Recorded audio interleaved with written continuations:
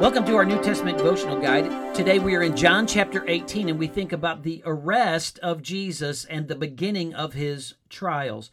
In verses 1 through 11, we find the arrest of Jesus. He has gone to the garden. Judas knows where he is, and Judas is going to betray him.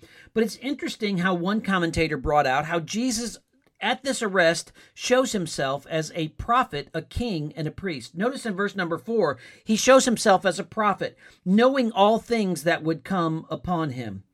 Jesus knew. He was prophetic. He knew what was going to happen. Jesus then questions in verse 4, who are you seeking? And they said, we're seeking Jesus of Nazareth. And he says, I am he. That he is in italics because it's added. Jesus says, I am. He says the same thing in verse number 6. And notice what happens. They drew back and fell to the ground. Jesus is king. People bow on the ground before him.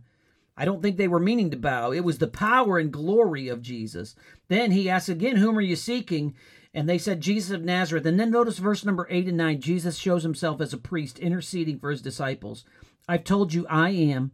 Therefore, if you seek me, let these go their own way. And then he says, of those whom you gave me, I have lost none. Jesus is a priest. Now, in verse 10 and 11, Simon Peter strikes the ear of Malchus, the servant of the high priest. And in Luke 22:51, Jesus tells us that Jesus heals him. Notice in verse 12 through 14, Jesus is brought before Annas, and we're reminded of the words of Caiaphas in verse number 14 that bring us back to John 11:50 to show us God is in control of all of this.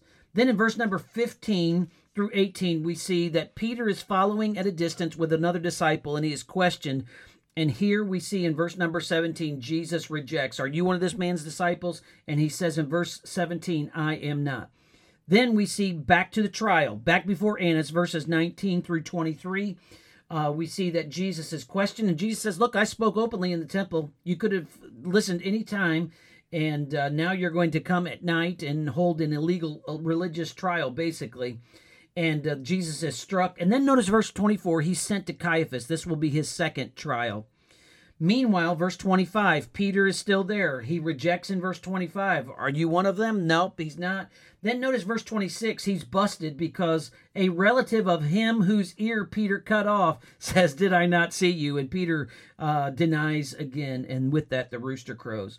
Then in verse 28 and following, we find that Jesus is before Pilate. Now it's obvious that they don't have any real accusations that will stick, but they want Jesus to die.